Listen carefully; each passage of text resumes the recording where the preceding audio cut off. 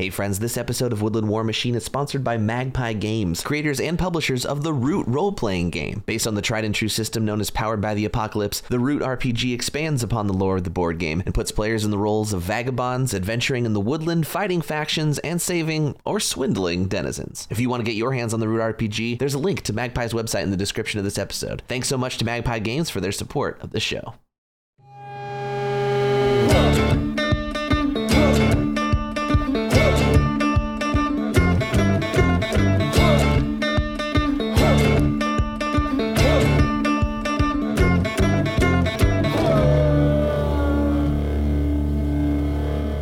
Mark, do you have any tips on getting rid of the hiccups? Because I've had them 3 times today.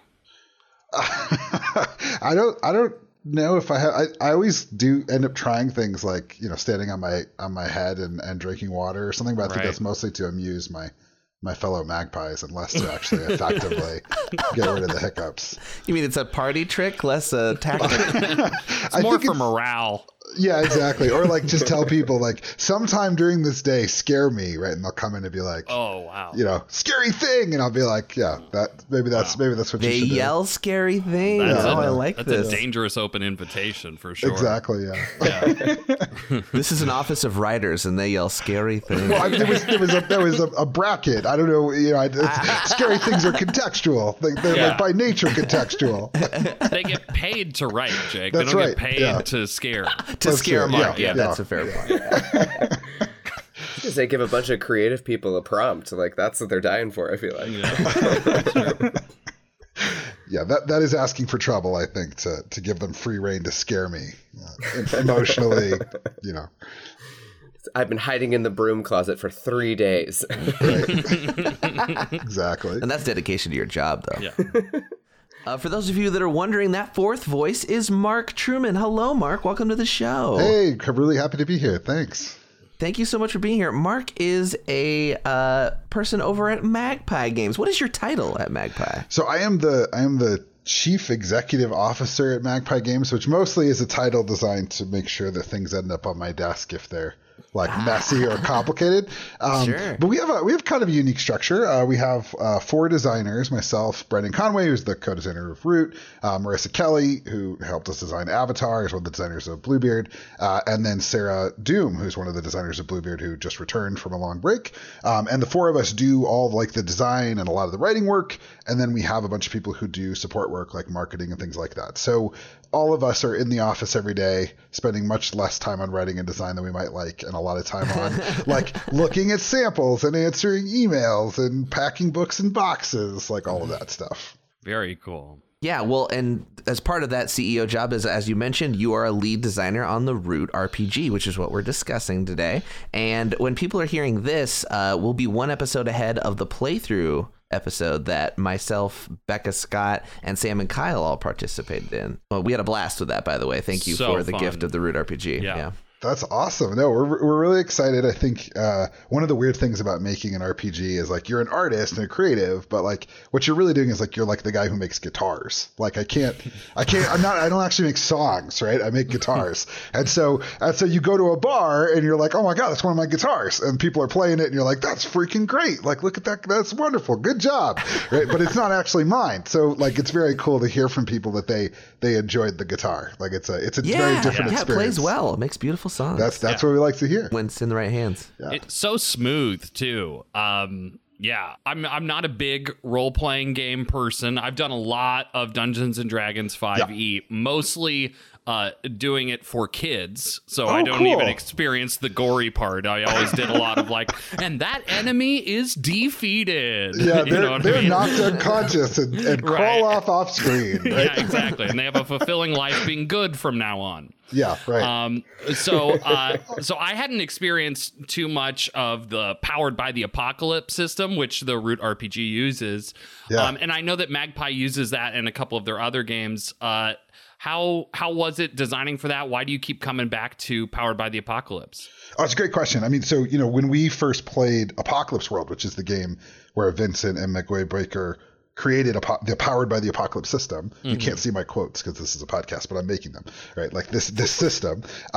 What they really did was they kind of opened up, I think, a different space for how RPGs work. So, if you're playing D&D, it's what I very much think of as a comparative game. You're like, the goblin has 7 hit points, your sword does 7 points of damage. We compare those two numbers. Look, the goblin's dead. Or the goblin's not quite dead. You only did 6 points of damage, right? Mm-hmm. And what Apocalypse World did, and Powered by the Apocalypse as a system does, is to change things to narrative beats instead of comparisons between objects. So, for example, in the Root RPG, we might track how much harm you've done to somebody. That's fine. But it's just as likely that you'll make a move to persuade them. There's no hit points for persuasion or anything like that. We just know that within the kinds of stories we're talking about, like Robin Hood or any other sort of swashbuckling, or even like Game of Thrones, kind of like fantasy adventure, there's going to be a moment in which one of the characters tries to convince another. And we know that's an important moment. And so we mechanize that moment, not the objects, right? So as a GM, I don't have to have all my NPCs statted up so that they can be objects in the fiction that are interacting with each other. Instead, I can just say, this is a fox. He's an asshole. Like, this fox is a jerk, right? And when he stops you on the bridge, he's like, I'm a bandit. I'm a jerk. I'd be happy to kill you. I'd be happy to take your money. Which one do you want? And when you step up to persuade that fox, I don't have to know any of the stats about that fox to articulate them in what we call the fiction, the story, and you then can make your move to persuade, and the outcomes of that can go in a lot of different narrative directions. It's not pass, fail. Maybe it's pass, but they demand something of you didn't want to give, or fail, but the reason you fail is because the Marquessate sends a bunch of troops which suddenly appear out of the forest, and now you're both in trouble, you and the bandit, right? So the outcomes don't have to be binary. They can be branching, and instead of focusing on whether these two objects in conflict resolve, we just focus on where is this beat. Anytime that we can fit into a system where the players have a lot of agency, the outcomes are varied, like there's a lot of ways the story can go, and we feel very confident that those narrative beats are going to be the backbone of the story, that's when we think the Powered by the Apocalypse system is a great fit. And so from minute one with Root, we were like, yeah, this is a mess. Like the vagabonds touch anything and it just goes crazy. Yeah. What is it that drew you to Root specifically as a property once you guys were looking at it? Oh, I mean, we were just big Root fans. Like, I mean, I think I've told the story before, but I remember we were sitting in our conference room playing like our 6th game of Root since we got it at Gen Con 2 weeks before. And I was literally like, this should be a really great RPG. Like, it's such a cool setting. I'm already playing the Vagabond. It kind of feels like I'm playing an RPG from minute one. And I just, so we reached out to the leader and we were like, hey, we're a little indie company like you. Like, we want to make great games. We know you guys want to make great games because you made a couple already. What would you think about us bringing the Root world to life in just a completely different way? And Patrick, who was the main person we were talking to at the time, Patrick Leader, him and I just instantly connected. He's a big RPG fan. He has a regular weekly group. And then by the time I talked to Cole and I both share some background in like public policy and interest in like government and politics, like very much on the same page about what we wanted the game to do. And they gave us a lot of room to work to make the game amazing and didn't want, they were very much like they wanted to bring the game to life in a way that they knew we could bring it to life. And it's very exciting to work with them. What an optimal way to have a partnership. That sounds amazing. Yeah, it's really rare. It really is. There are not a lot of RPGs based on board games, right? Because they don't lend themselves, like, what is the Azul board game or the even like the Scythe board game? That's a challenge. Like, the world is built for certain kinds of conflicts, and Root really gave us the opportunity to say, well, there's a world and there's already these vagabonds in it.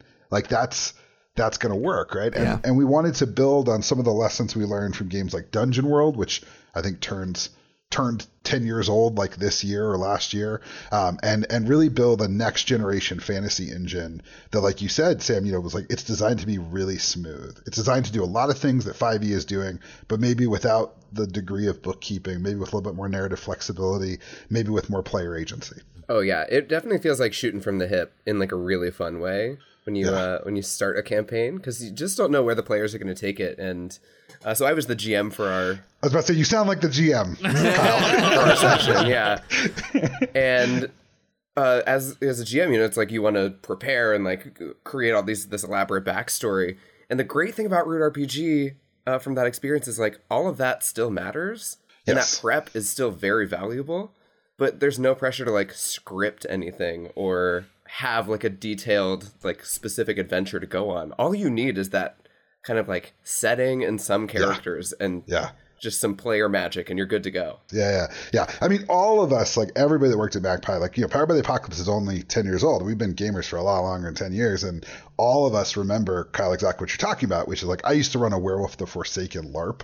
And like which is kind of a weird LARP to begin with. Like, yes. But I had like 20 or 30 players. It's just like 3 or 4 or 5 packs. And like, it was great. And we'd show up every other week and play Werewolf. I had a library of NPCs on my computer that was like 300 NPCs because I had to stat up every single NPC in that set. Like, just to present them, they had to have stats, right? And so like you're saying, Kyle, it's like a lot of it is like, okay, I got to have 4 set pieces for today.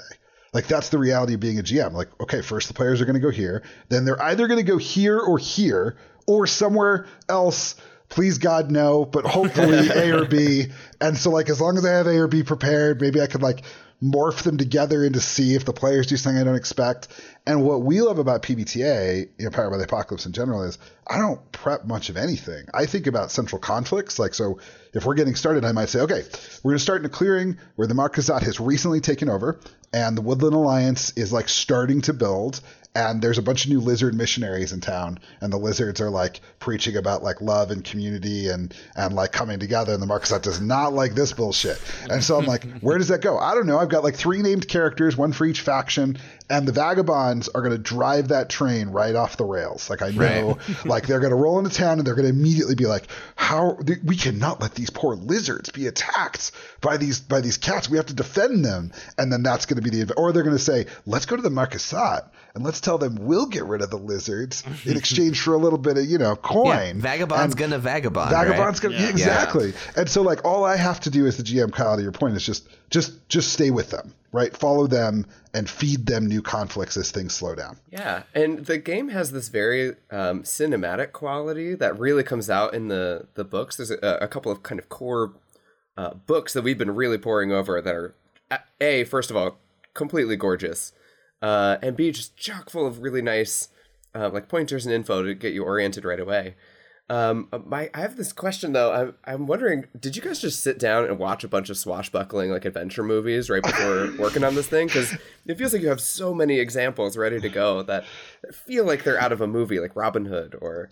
I mean, it is funny. Like I don't know when it happens, but there is a point as a creative where you do literally say like, okay, well, I guess I'm just going to watch the entire Pirates of the Caribbean trilogy today for work. like you're not even like excited about it because you're like, well, I won't get to any emails today. I'm just going to be watching like all of season 3 of Angel for my urban fantasy game, right? So yeah, I mean, Brendan, who wrote the book, right? I did a lot of editing and design work, but he's the one who actually like put pen to paper and made sure we made it through the chapters.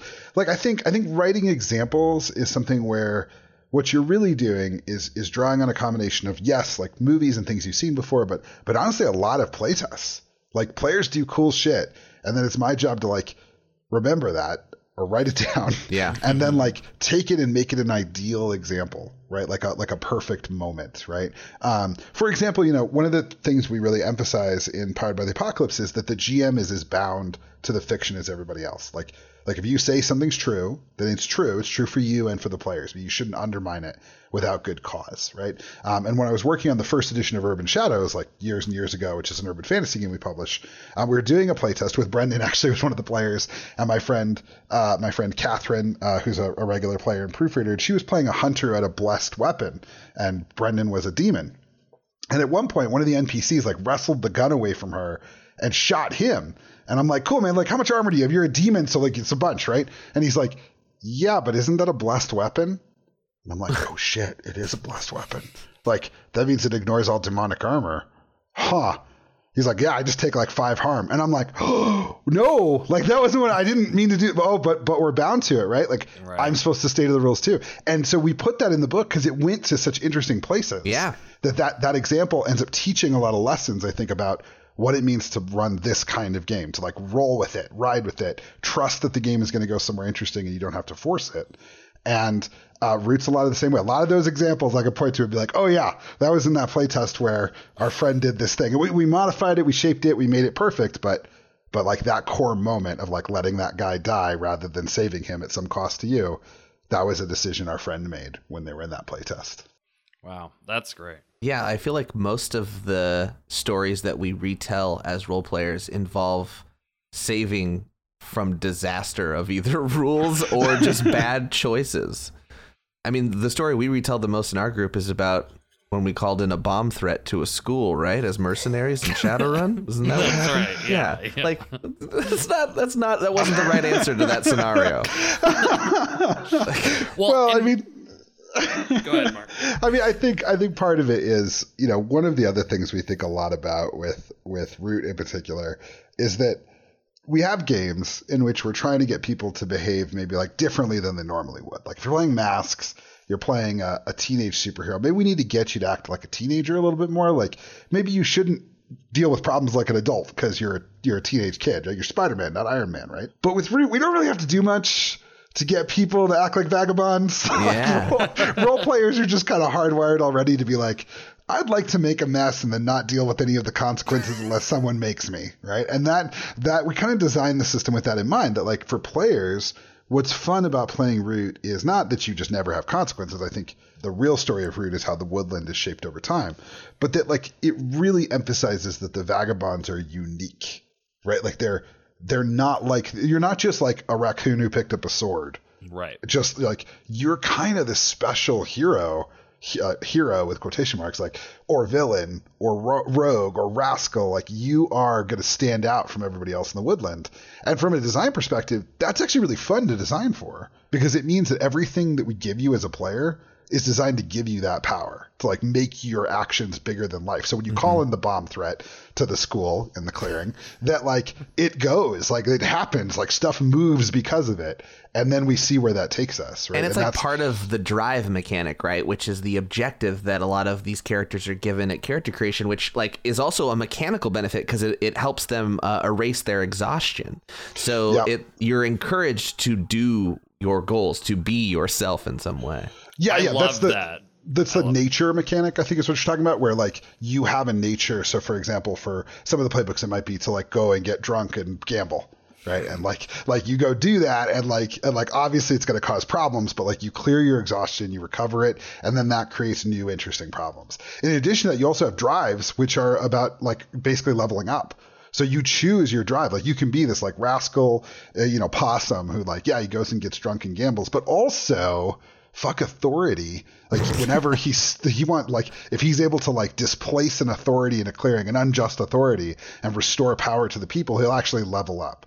And so rather than have it be like, let's track all these little XP marks and how many monsters you've killed, because there really aren't monsters in Root. Like there's just social conflicts and like, I mean, physical conflicts too, but they're rooted in like the way the factions are interacting in the clearings. Like the XP mechanic is also driven by exactly what you're talking about, Jake. Like giving players stuff to do in the game and then rewarding them when they do it, right? And not being coy about it. Like you want to be the kind of character who gets drunk, take that nature and show me what you got. Like, make it fun. It's also not just tied to, again, going back to success and failure of whether you defeated the goblin to get the experience points to advance a level. It's about, did you fulfill like what's in your nature as a vagabond? Then you should advance as a nature in that vagabond, right? Yeah, totally. And it grows and changes over time, right? Like as your reputation with those factions changes, maybe you find yourself being kind of extra sympathetic to the lizards and their cause, and thinking that maybe like what you really need to do is help them get control over the woodland, right? And that's something where like Root also really shines in long-term play, like 20 sessions in, when the vagabonds start to make decisions that influence in many ways, like the board game, who ultimately ends up in control of the woodland. Sure. But unlike the board game, it's never always the vagabond. Well, I mean, it's kind of ironic, right? Because we talked a lot about game end states. Like we're actually, in addition to being fans of Root, obviously, we're also big fans of the Coin series from GMT, and like the way that the Coin series also presents different factions, much like the playbooks of PBTA, as competing with different interests in an asymmetrical kind of ecology, right? And what's really interesting about Root is that the point system kind of obscures those end states. Like if you're playing Andean Abyss, like, and you're like, cool, the the cartels won. Like you have some sense of like, okay, well, that meant Colombia kind of fell into a narco state and the government maybe kind of collapsed a little bit, or at least became corrupted, and FARC probably just fell apart, and the right-wing death squads were, well, they just hate FARC. So that's it. They're just done, right? Specific example. Right. But point is that like in that moment, right, like you can describe very clearly what's happening on the board. Root, because it's point-based, sometimes it's like, well, the bird's got a bunch of points. Like, what does that mean? Right. And so, like, for the Vagabond especially, I think we came to understand that as when the birds win, maybe it doesn't look like immediately on the board, but the idea is that their claim of legitimacy over the woodlands is fulfilled. And people begin to see the Marquesat more as an invader. They see the lizards or the otters more as outsiders, and the Eyrie kind of, maybe they don't have full control, but they reclaim that thing. When the Vagabond wins, it just means it's just chaos. Things went wrong. Like nobody won, right? Because all that we have is heroes. All we have is legends. There's no governments, just every clearing kind of on its own. And, from the perspective of the Vagabond, that's okay. No cops, man. Yeah, it's a Mad Max state. Yeah, exactly. Right. Yeah. But like more optimistically, it could be thought of as maybe one in which the denizens have control of their own clearings. Yeah. Right. And so we think of that as like, in the role-playing game, sure, you can have lots of factions. And one of the things you do, Kyle, like you said, when you set up is you pick the factions you want to be engaged with. But one faction we encourage you to regularly have is the denizens themselves, which aren't really represented in the board game by a faction with pieces, but by the deck, right? And like having them in the RPG means that like if you build up an alliance with the denizens, which you're really kind of arguing for is local control, as opposed to the Woodland Alliance, which is like arguing for a proto-terrorist network that like isn't the same as the denizens, right? Ordinary denizens don't want to blow anything up. They just want to like live their lives and farm or whatever it is that they do in the clearings. But like the Woodland Alliance really is interested in like a political solution. And I think that was a really interesting move, because what it means is that you can actually try to restore some sort of local control in that win condition, but it also tries to grapple with how hard that is, because the Marquesat and the Eyrie, for example, would team up to make sure that doesn't happen, right? Mark, what I think you've done so well with the Root RPG is capture like all these like emergent narratives that the Root board game presents, because to be honest, there's not a lot of like flavor text in the Root board game. Yeah. There's not like these like read this about the history, which I think that's why we're so stoked about the RPG, because we do get a little bit of that just to kind of help with the GM. But it really captures the spirit of like the stories we're telling each other while we're playing the board game. We can kind of invest and kind of get down to the localization, like we can take that card that's like a visit to friends or whatever, and we can like have a session where we meet that rabbit with that boot or whatever it is, Yeah. I mean, I think one of my favorite parts about being a GM is that you're kind of always pushing against whatever the players have established. Like if a player's like, oh, I hate the Marquesat, they're just the worst thing ever. They murdered my whole family and my dog, and they're just the worst. And I would murder any Marquesat I found. Session 1. Here is a 12-year-old rabbit, and he just thinks the Marquesat is the greatest force in the entire world. And the Vagabond's like, God damn it. Right? And so you just humanize that so fast, right? And then the Vagabonds have to wrestle with that. And maybe that Vagabond leaves being like, okay. I hate the Marquesat's military. I will qualify it just a little bit, right? Yeah. But like you can complicate it, Sam, in the way you're talking about. Like it doesn't just become a card, but it really gets deep. And then I think when you come back to the board game, it's a richer experience, because you start seeing those pieces come together. And we actually have rules in the game for kind of simulating what the war would look like in a couple of different ways, including just like, hey, go play like 3 turns of the board game, play some RPG sessions, then play a 4th turn. Like just mix it in with what you're doing and then play within those constraints. And we think that's a really cool, unique opportunity that you're not going to get out of, I don't know, maybe like, I guess if you combine the Star Wars RPG with X-Wing, you could do something. But outside of that, right, there aren't a lot of crossovers. Well, I work at a game store, and I'm so excited. The store's getting really excited about the Root RPG coming out, and I'm really excited because I'm like, well, I already got all the minis. you know, because I have all the wooden pieces for the board game. I don't need to buy a bunch of plastic minis or the terrain or whatever. It's all set. Yeah, right. Exactly. You could be like, all right, here's all the eerie forces, like 10 little birds, right? Like surrounding you. That's cool, man. That's good. Yeah. Were there any like struggles you guys had in developing it? Was there a piece of the Root puzzle that you were trying to figure out how to fit in and it took some more time or playtesting to solve? I mean, yeah, all of it, man. That's like, if you're under the impression that any of it went smoothly, I appreciate that. I cannot imagine designing an RPG as a smooth process by any means. But what was the thing that came down to like the longest road you had to travel?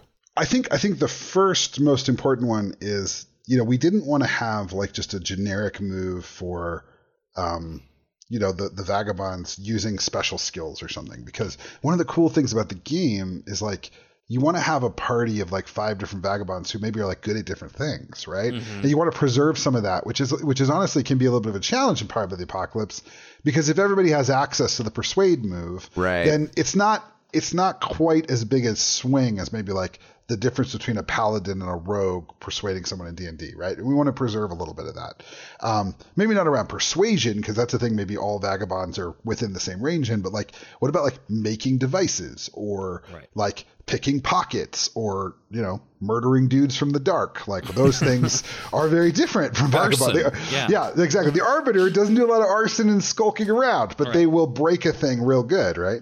And so what we came up with was this idea of having roguish feats, that like you have this feat that you've learned, this sort of like the skill that you have, and you get a special move for that if you don't have it becomes Tempting Fate, which is a very costly move. So for example, if you're like, great, I'm the thief, the little raccoon thief, and you know, I'm going to jump out of this balcony and you know, tumble to the floor gracefully and sprint off into the woods. You're like, great, roll attempt a roguish feat, thief with acrobatics. And then when the Arbiter follows behind, they're like, I'm gonna jump and you're like, great, cool, you're Tempting Fate, Arbiter, and so you're more likely to get injured jumping from the second story, and that helped us to like zoom in on what people were doing with their characters, like how can you express that character, and that kind of bled into, I think, the second big thing we wanted to do, which was to have the weapon moves be tactically interesting. So, you know, one of the things about Powered by the Apocalypse is by abstracting away from that comparative idea, you end up in a space where sometimes combat can feel like, I rolled the dice, cool, it went well, or it went poorly, and I don't really have a sense of like how there's no back and forth necessarily. Right. There's just like, yeah, I shot that guy and he's Event dead. Cool. Occurs. Yeah. Event occurs. Right. Yeah. And for something like Cartel, where you're dealing with like Breaking Bad, you're like, yeah, you shot that guy. Maybe we're done. Like you shot him, he didn't shot you. Like we're done. Right? That's it. Like, congrats, you didn't die. But for Root, we wanted to have like the big battle, the Arbiter swinging their sword at multiple eerie guards, the thief dodging in to knife somebody in the side.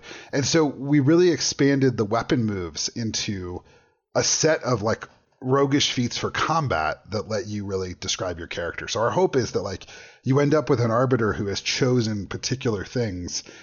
And that was a lot to figure out. How do we make those moves not too complicated, not too like nitpicky? Moves in general in Powered by the Apocalypse, if you're not familiar with them, are you do the trigger, you roll the dice, and you get the thing. And there's moves where you don't roll dice or where the trigger is different, but it's the basic idea. Like when you persuade somebody, you roll, and then we talk about some outcomes that can be more than just succeed or fail. Moves that are just like apply 1 damage or avoid 1 damage, they can be really boring. So it's like, how do we make moves that are tactically interesting, but still operate in that space of resolving a combat? And so I think if you look through those moves, what you're going to see is there's a lot of nuance in them that might not be apparent from minute one, so that you can really build something as a vagabond that expresses your character and how you fight and what you do, you know, like through your roguish feats, in a way that I think is unique to this game in Powered by the Apocalypse in general, but certainly in our games. So you would say this one has kind of the most expressive combat of the Powered by the Apocalypse games you've worked on? I mean, until Avatar, yeah. Like, I think Avatar has its own thing, but yeah, like just as an example, like in Masks, you know, when you use your powers, right? Like, what are Spider-Man's powers? Well, like, there's a super wide range, and a lot of it is like, how do his powers work in this moment? And that's not what we wanted for Root. We don't want like just a super wide, like, do a heckin' vagabond move, because again, does the Arbiter pick pockets? So like Masks has one way of solving that problem that really relies on talking about when you're pushing the limits of your powers. So like when Spider-Man tries to stop a bus, then we're like, cool. If he tries to lift a car, no problem. Like he does that all the time, right? But when he's like, I want to stop this bus from going off this edge, then we'll roll, right? That wasn't going to work for Root. And so we really tried to focus on giving people a little bit more mechanical support for thinking through what the character does. Now, Avatar, on the other hand, if you've looked at the preview materials, there's a whole different set of approaches. Like, are you choosing to advance? Are you choosing to defend? Because there, the fighting's more like dancing. And here, the fighting is, right, as you all experienced it, like murder each other in the woods with sticks. Right? It is like, it's rough. Like you're like, man, like I just killed this guy, because that's what Root is about. Like it's violent. It's dark at times. Yeah. It's quick and dirty in a lot of ways. Like a lot of these moves also have a narrative component to them, as you mentioned. And I love the whole foregoing of success and failure, and just being like, what does this mean in terms of, did you accomplish what you set out to, and with what consequence? Right. And that means like, you're thinking about marking wear on your equipment. You're thinking about marking exhaustion and knowing it's a limited resource and how hard you want to push yourself. I think there's a lot there that's really focused on in the brief moment of steel flashing against armor. And like, that's where we really, that Game of Thrones moment of like, two combatants in the forest and one of them is going to leave and the other's probably going to be dead or greatly injured. Like that's a different kind of thing than the expressive fighting of dancing within the Avatar RPG of block and counter block and bending and all of that stuff. And that's really the challenge of being a game designer, is like, we feel like in many ways we're like a chef who has to remake the entire menu every time we open the restaurant for a new season. Right. And so Sam, to some degree, what you're saying is true. Like up until the point that we did Root, it was very much the most expressive combat system. And it really did inspire a lot of things for Avatar, because we had some experience with how do these moves work and how do they function when players actually engage them.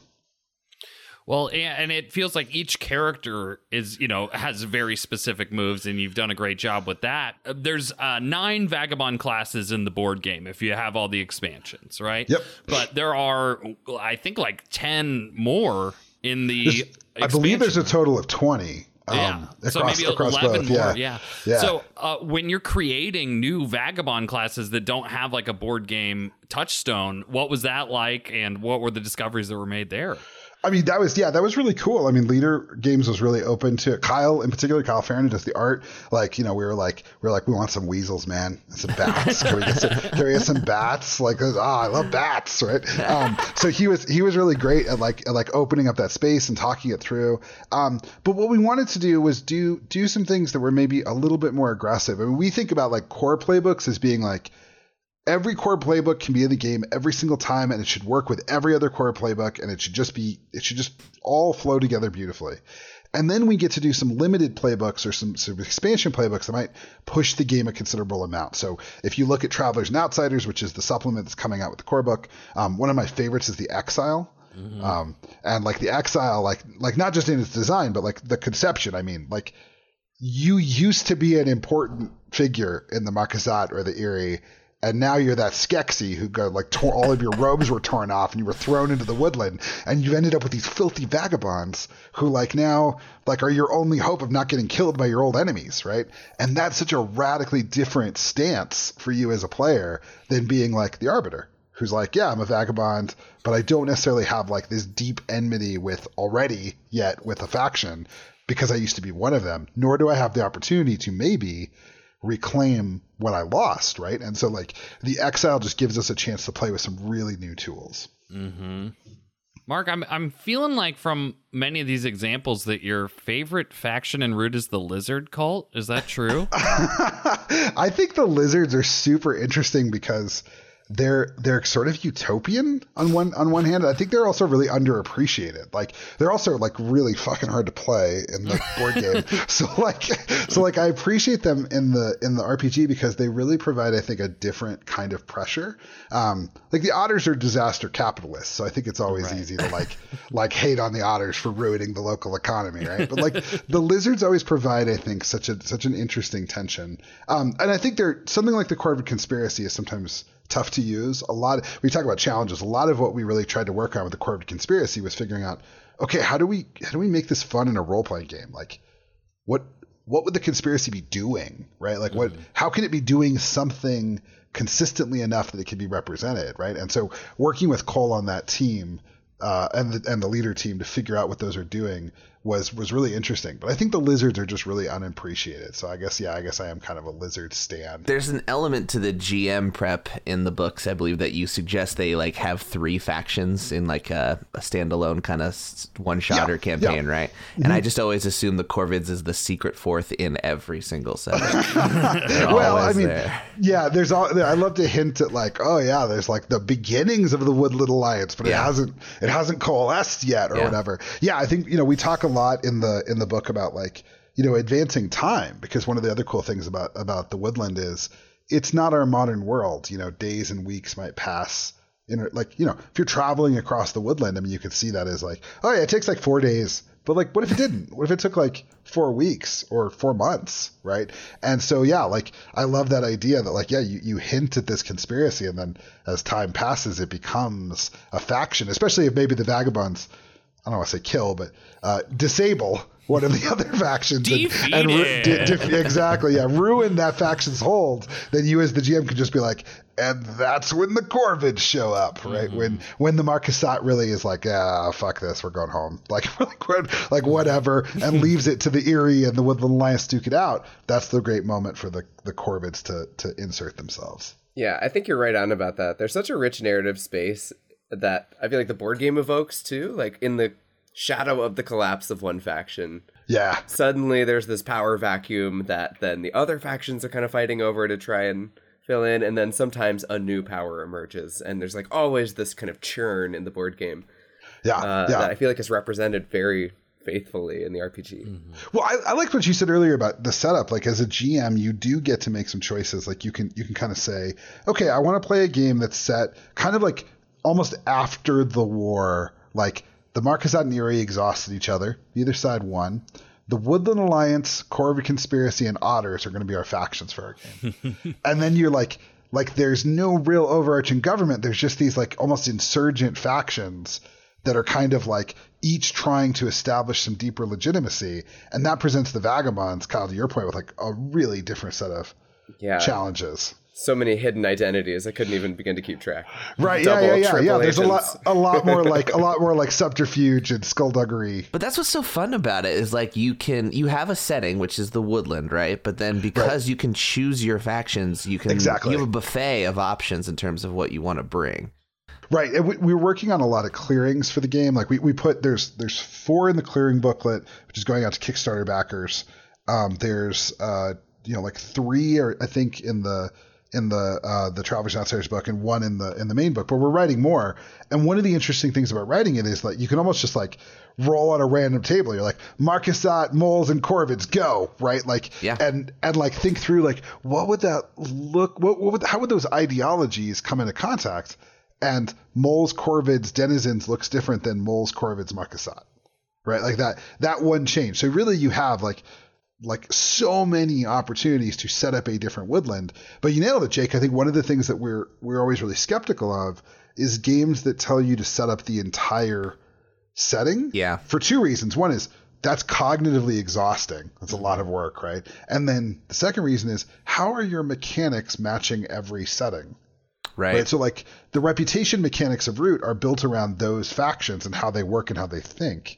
Like, it can't just be like, well, my Woodland has no factions. And I'm like looking at my materials like, uh-oh. It doesn't quite work the same. Yeah, none of these reputation moves work. None of these things work. These things over here don't work. These playbook moves don't work, right? So like, the Woodland is what we call a holding environment, meaning like sort of like the crock pot in which all the cooking gets done, right? And like different games have different kinds of holding environments. And in all honesty, the Woodland is the bigger holding environment. The real holding environment is the clearing. Right. It's like that's the like little miniature room in which everybody's bouncing around.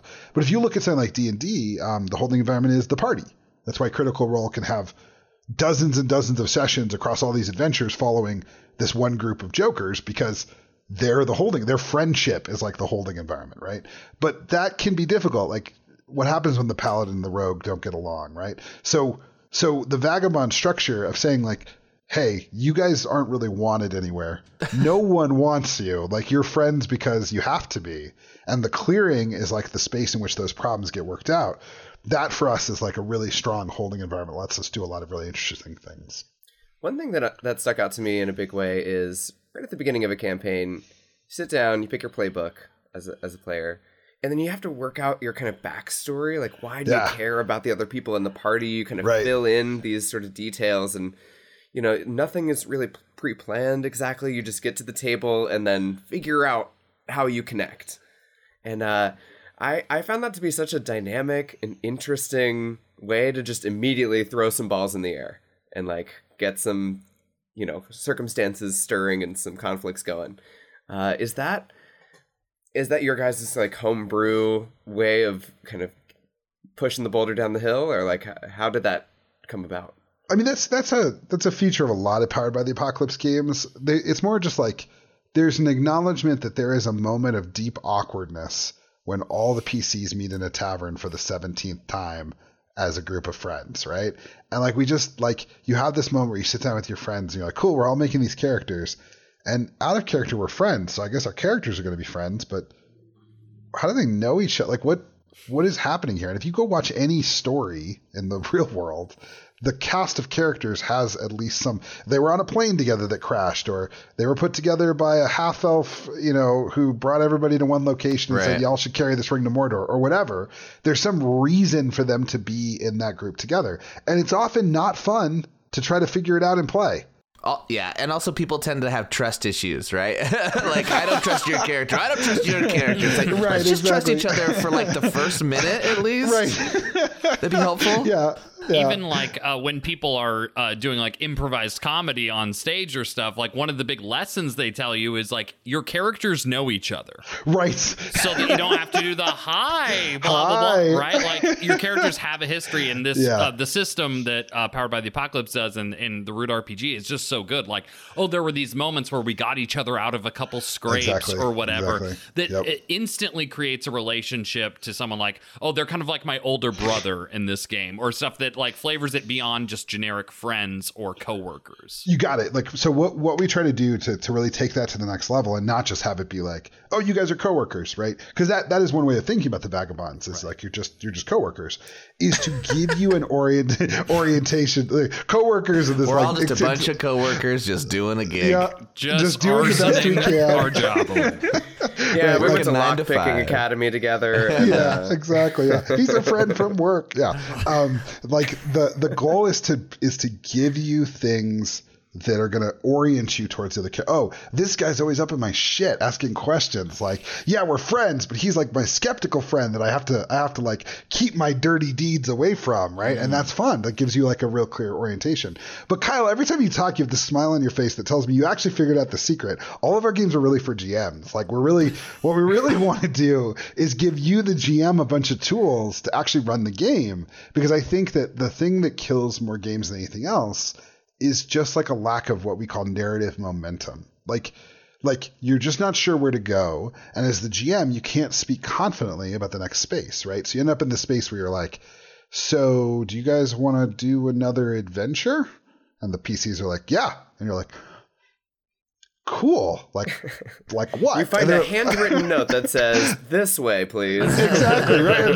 And then the player's like, well, we're definitely not following the note, right, guys? Yeah. And you're like, I just asked you if you wanted to have another adventure and you said yes. Like, so like there's definitely something there where like what we want is, I want you as a GM to always be able to introduce things with confidence. So you could look at your player sheets and be like, okay, Arbiter, you said that you left behind your mentor. Well, guess what? He got kidnapped, and another one of his fellow proteges has found you in this clearing and is like, dude, our mentor was kidnapped, and I think he might have been kidnapped by this faction you hate. And the Arbiter's like, well, normally I would tell the GM to go fuck themselves if they gave me a letter that said X. But how am I supposed to tell this adorable bird who just got here, who I'm supposed, like, I said my mentor was left behind, but I bought into that. I can't do, like, I got to convince the other vagabonds. We got to go to that clearing and solve the case, right?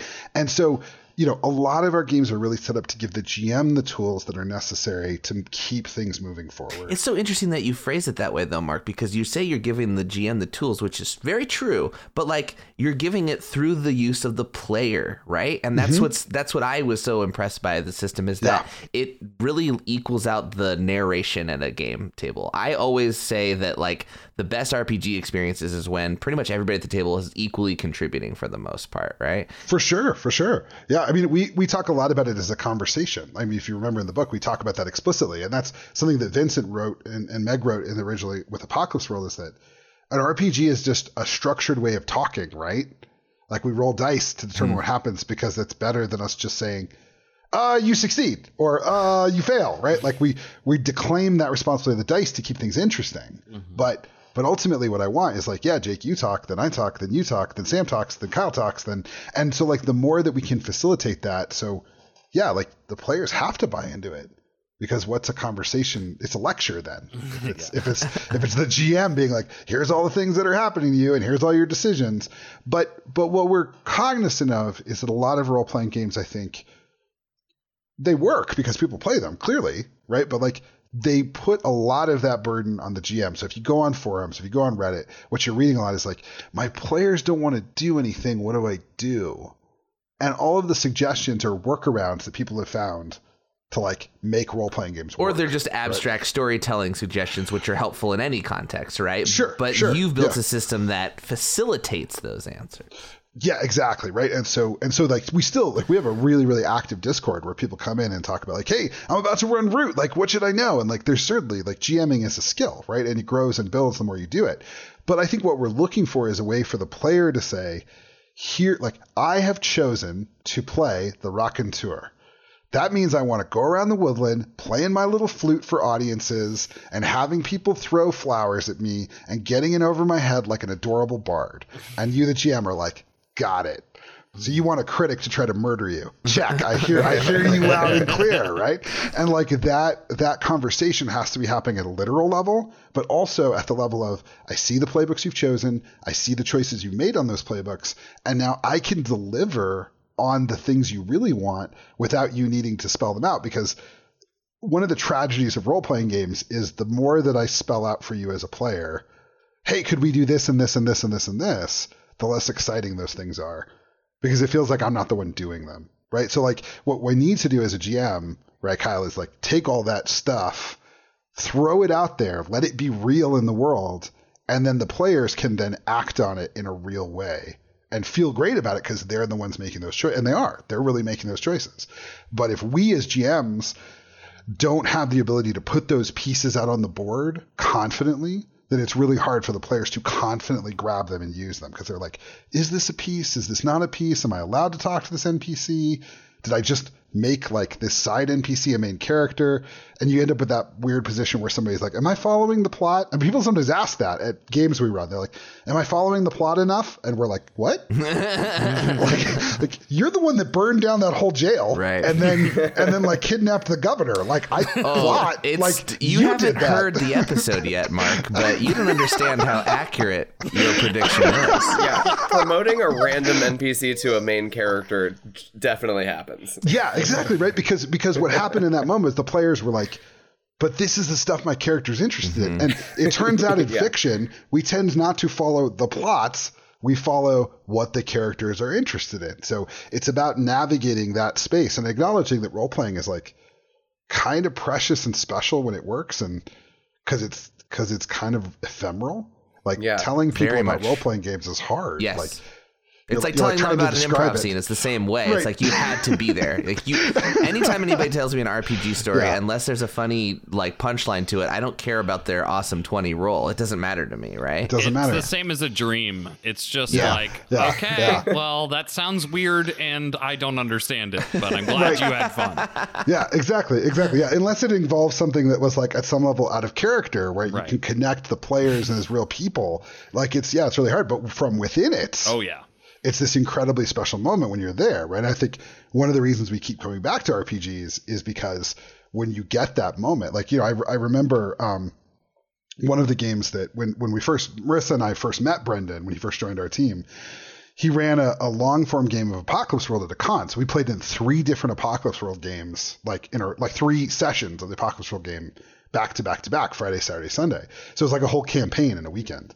And we had this moment where my driver, who's kind of like Mad Max, like he's in a car, he's like super cool. And Marissa's like super cool battle babe had this moment where like we like got our memories back, and it turned out we had this kid and like she died, and like there's so much backstory. It was great.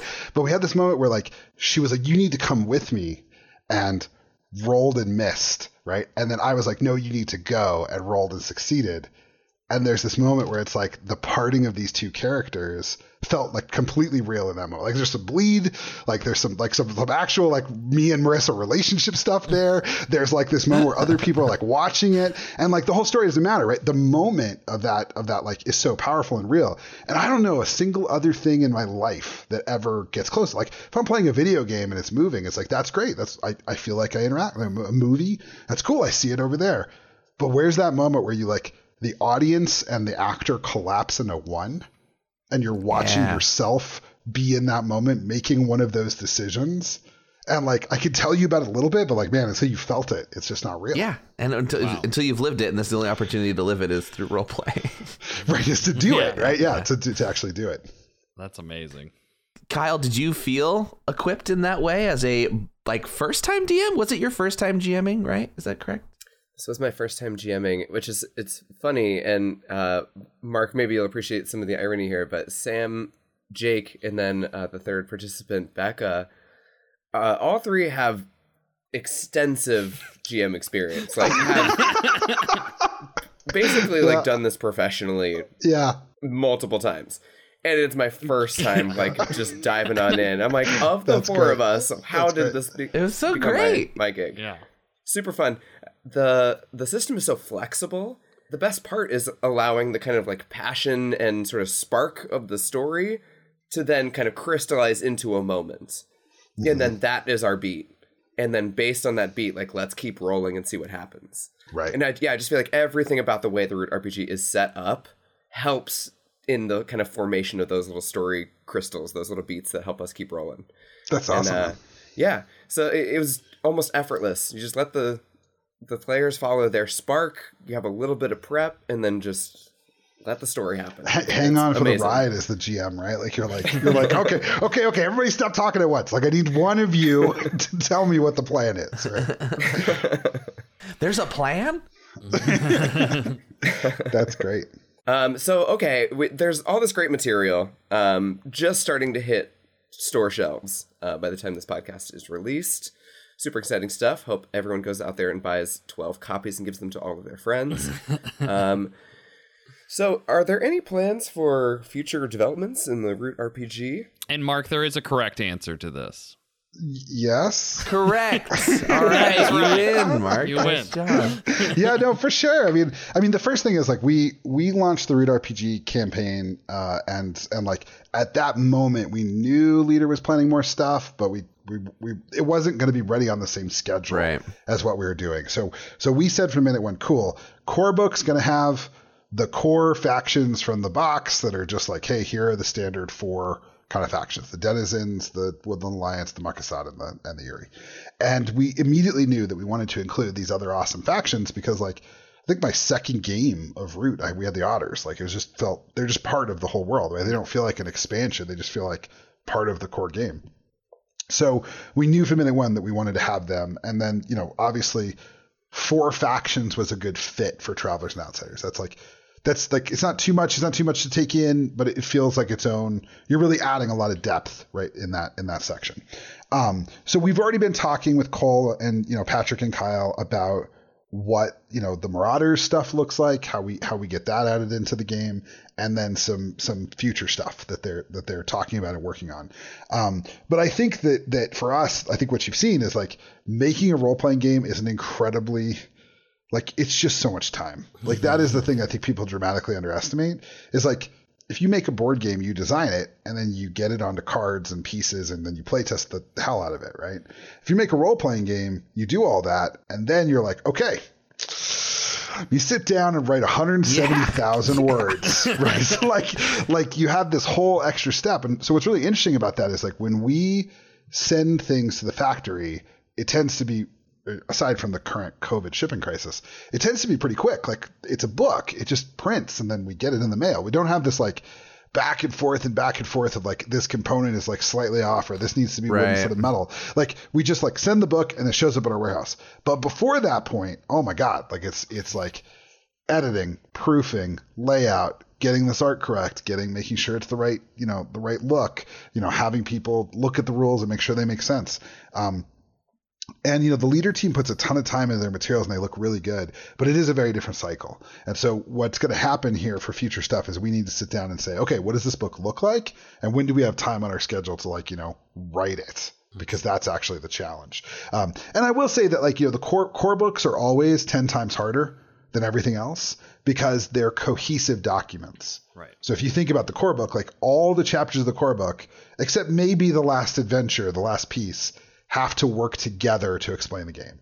But when you go to Travelers and Outsiders, you're like, here's a bunch of playbooks. Yeah. And with the core, you have to really feel like you've completed the project in some way, right? Like it has to come full circle. Otherwise it's not core, or you feel like you're adding another book that's like, hey, also physics or something. Yeah, weird. right. Like, by the way, here's how the Erie we forgot work, to right? mention this. Yeah. So many old RPGs used to do that too. It's like the supplement for how swimming works, It's like, no, let's not go through that. Yeah. And we really broke it out into saying, okay, cool, here's a couple more clearings, here's a couple playbooks, here's some alternate rules, and we want to make sure that whatever we do next has that same degree of depth. Like we want to see to some degree, like what questions do people have? What issues arise in play that we haven't seen in our playtesting so far once we get people running 40, 50 sessions, right?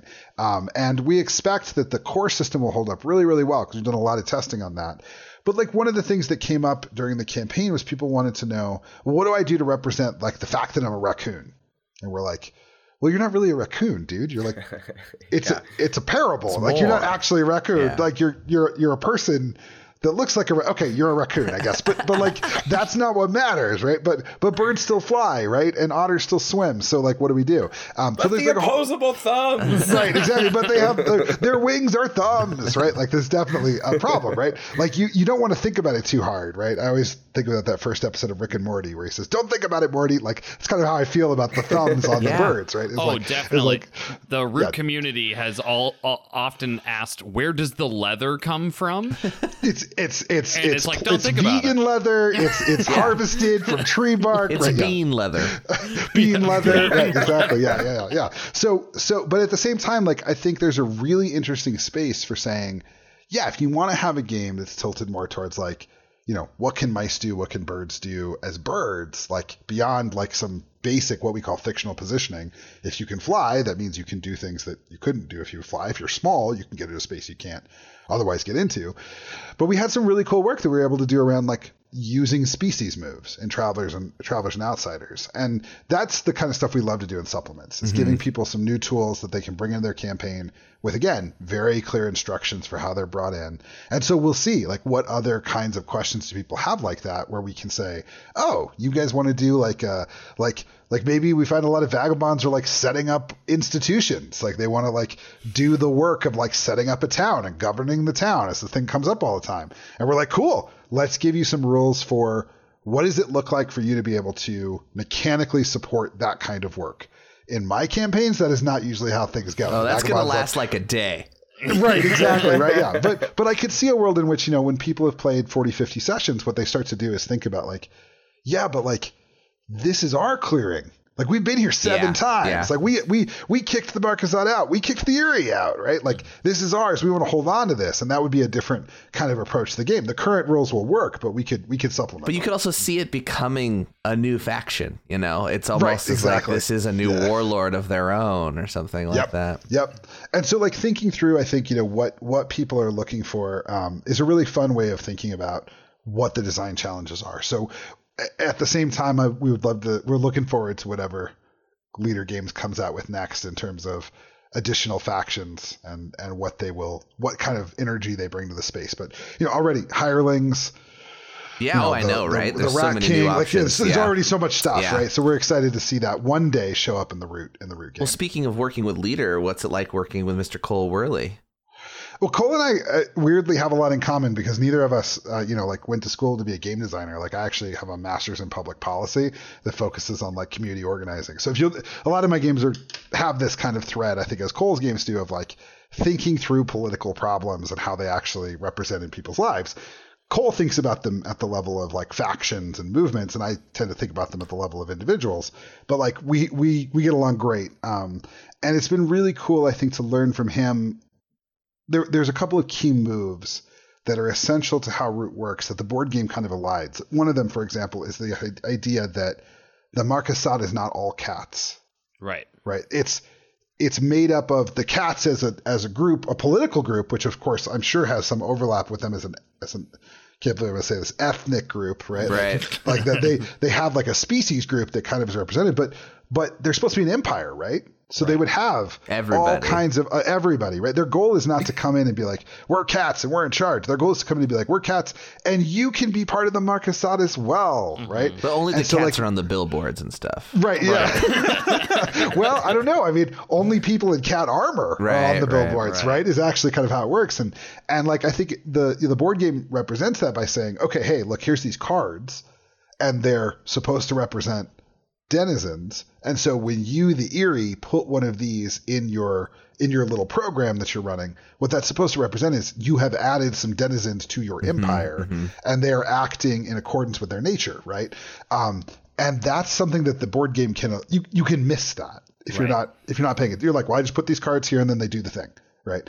And so I think we were able to have some really cool conversations where we can bring forward that idea and really, again, add some nuance to the Marquesas and show it not as a bunch of fascist cats who just scrape, whited out the swastikas on the side of their uniforms or something, right? But instead be like, no, this is an invading army. Like it has all the problems of colonialism. We're not going to whitewash it at all. Like it is a colonial power, but colonial powers also build stuff, and sometimes local people buy into the colonial power for whatever reasons they have, whether that's ideological or just pragmatic, and you're going to have to contend with them as well as the colonizers.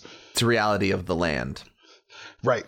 It's a nice thing about the vagabonds as well. It's like they never believe that they're villains. They're just acting the way that they think is right, the way that they are going to act. And reading through the core book and the Travelers and Outsiders book as well, you get a real good sense of each factions kind of like their core ideology as they move forward onto the world, and in a strict kind of like positive sense, like the way that they seek to like act onto the woodland. And then the dark side of that is left for the players to explore and for the kind of GM to excavate. It's really great. It's a good port from the board game in that sense too. Yeah, I mean, when we played the board game, there was a part of me that was like, why wouldn't I just play the Woodland Alliance every time? Like, why? And so in some ways, one of the challenges we've had is making the Woodland Alliance nuanced enough that they can be villains, right? Otherwise, it's just like Woodland Alliance propaganda, right? So but thinking about them as like, they're not the denizens, right? The denizens are people who just want to live their lives. The Woodland Alliance is like, but what if we did a heckin' violence and like took back our land? And you're like, that's very compelling, but also I don't want to die, right? And that actually, again, like the board game kind of elides that. The Woodland Alliance can come across as like, yep, they built a base and all the pieces went away. They just went away, right? And then if you're a vagabond who's there when the Woodland Alliance does their takeover, I don't think it'll feel like that. I think it'll feel a green terror. Right? Yeah, exactly.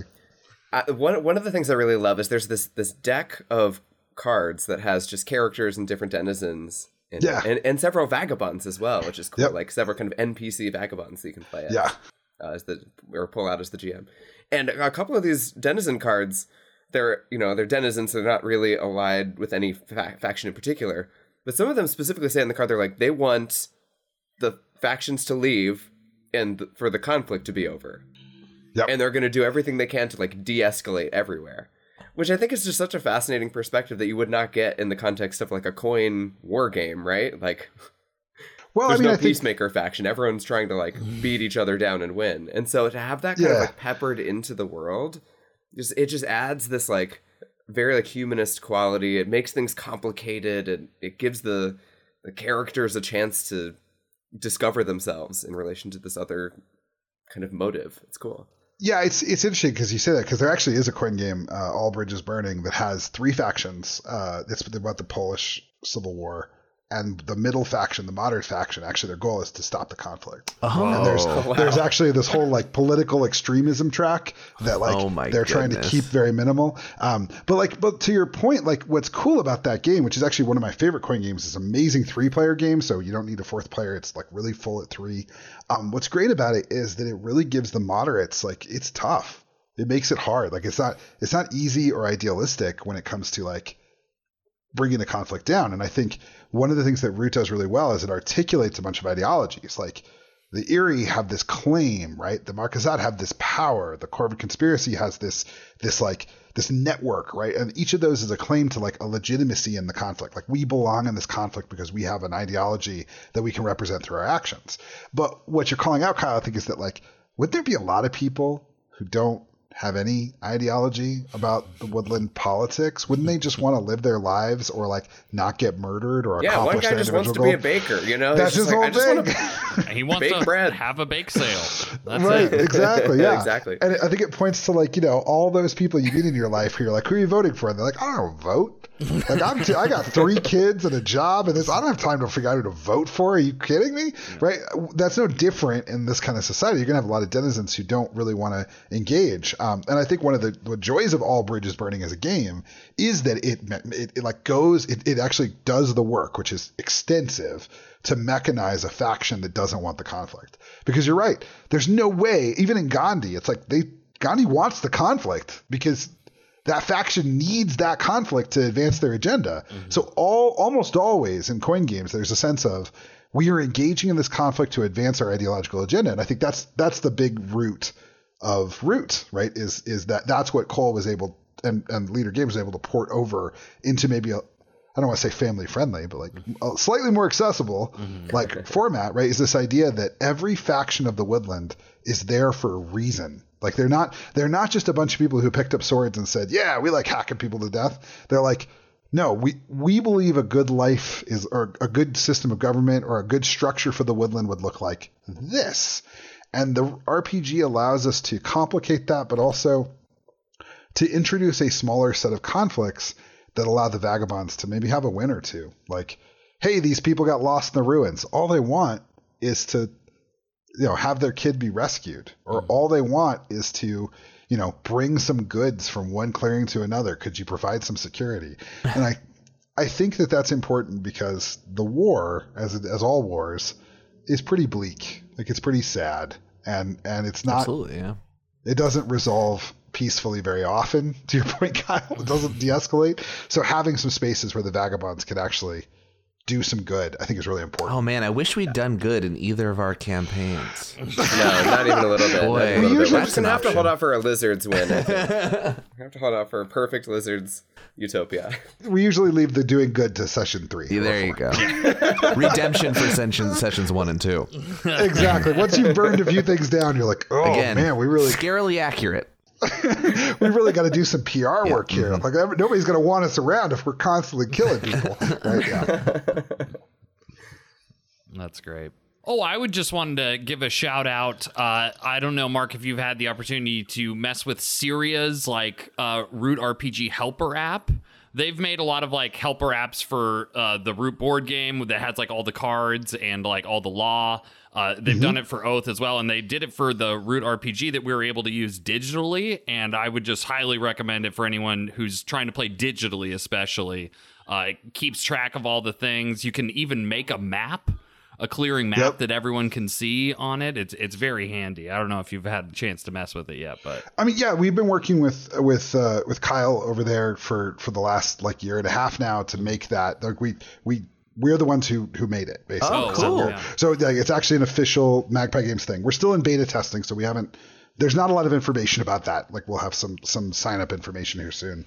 But yeah, like what we wanted for that was, you know, we play a lot online, especially during the pandemic, and we really wanted to have a tool that allowed you to track stuff for Root because it's not like too fiddly, but like there's a little bit more to track than say for a super narrative game, right? Like there's exhaustion and some gear and some things like that. And then, you know, Kyle really had some cool ideas for like, you can generate a clearing by just hitting a button. You hit a button and like the whole clearing goes, and there's like problems and NPCs and all this stuff. It's great. It's really cool. So we're making use of some of those tools, but yeah, we want it to be a tool that you can use alongside a Zoom call, right? So like here's your Zoom call, and then here's all of your stuff. And you actually build a campaign as a GM and then assign the characters to that campaign. So as you advance, and you can spend those advancements to unlock stuff, and the GM can always see everybody's stuff in one place. And then like you said, there's tools to like have a map and show that map and show where you are.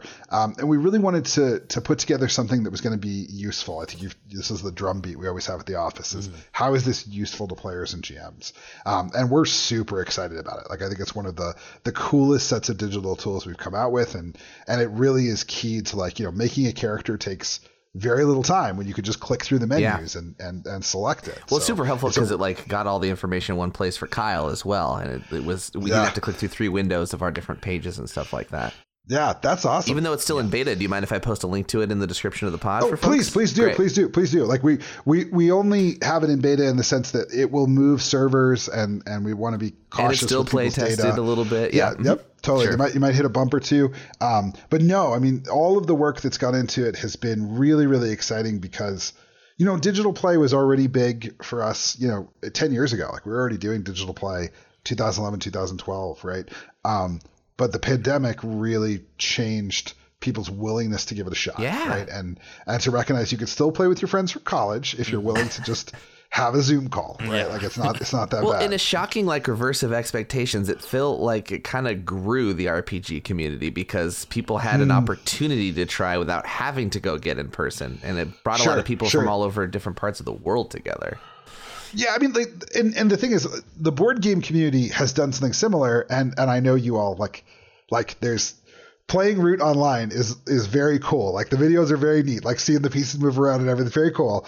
But one of the things I love about playing board games is that they're tactical or tactile, right? Yeah. We're moving the pieces, we're shuffling the cards, we're doing the things, and they have a kind of joy of, like, you know, being at the table together. Yeah. And the thing is that RPGs are mostly about talking at the table together. And so in many ways they work better over Zoom than a board game, because this is it. Like, we're here. As long as there's some tools for managing our characters, you're getting 80% of the experience, right? And so I applaud all the board gamers who still ran their giant GMT games on Vassal or whatever, but like, it's hard, right? It's difficult. And role-playing really suits naturally to the, like, everybody's got their little screen, everybody's got their camera on, we can all see each other.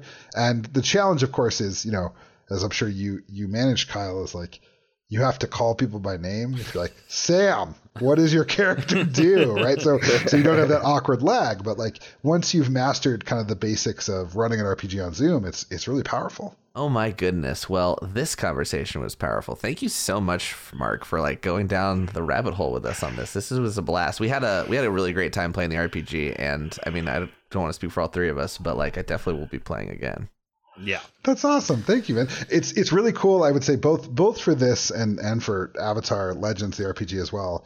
It's been really cool to engage with fans who are coming to the space already excited about the property, if that makes sense. Like, like talking with Root fans where they're like, oh man, like, I see how this thing is happening. And I'm like, I'm glad you like the lizards as much as I do. That's awesome. Right. Like, and that's a really unique experience for us. We're really excited about that. So thanks for I haven't seen this much enthusiasm for an upcoming RPG in a while. And I know Avatar's got a ton of enthusiasm for it, because everybody's been waiting for that one. So you're just going to get waves of my coworkers is just like, have you ordered Avatar? That we have like a lot of new hires, and they're like, here's the thing, pre-order it now, you can still lay back. I don't know if you can still, but yeah, that's awesome. And no, we're really lucky, and I think you know, both in the kinds of projects that we've been able to work on and the people we've been able to work with. I think, you know, when we first messaged Leader, I think we knew they were kind of a company like us, but it's been really special to grow with them. They've like doubled their staff since we started this project. I mean, Root and Oath and everything's just been hugely successful. But like, it's been really special to be able to be a part of the Root community, and we are so unbelievably thrilled to finally be shipping people books, because it has been a very long road through the pandemic. And I think people are going to be really, really excited by everything. We haven't even talked about the dice, which oh yeah, I think it's like one of the best parts is like these adorable dice, right? Which have the logos for each one of the factions on them. Like, yeah, it's very exciting stuff. I've got my satchel on the way, but it's still at my store. I'm like, do I need an extra set of the dice? I think I might need an extra set of the dice. Yeah, what if 2 people play? Right. Somebody who used to be part of the Marcasat. You need 2. Yeah. Right? Well, I don't know if you know how we end all these podcasts. I have some familiarity with it. Okay, great. We have a thing around the office for a little while where, like, literally anytime anybody said it, someone else, usually from a different room, would go, Root! Like, we would somebody be like, well, for Root, like, from a, for a different, so we're well familiar. Okay, excellent. Right. Well, the next time that you message Leader Games, I think your message should just be, Root!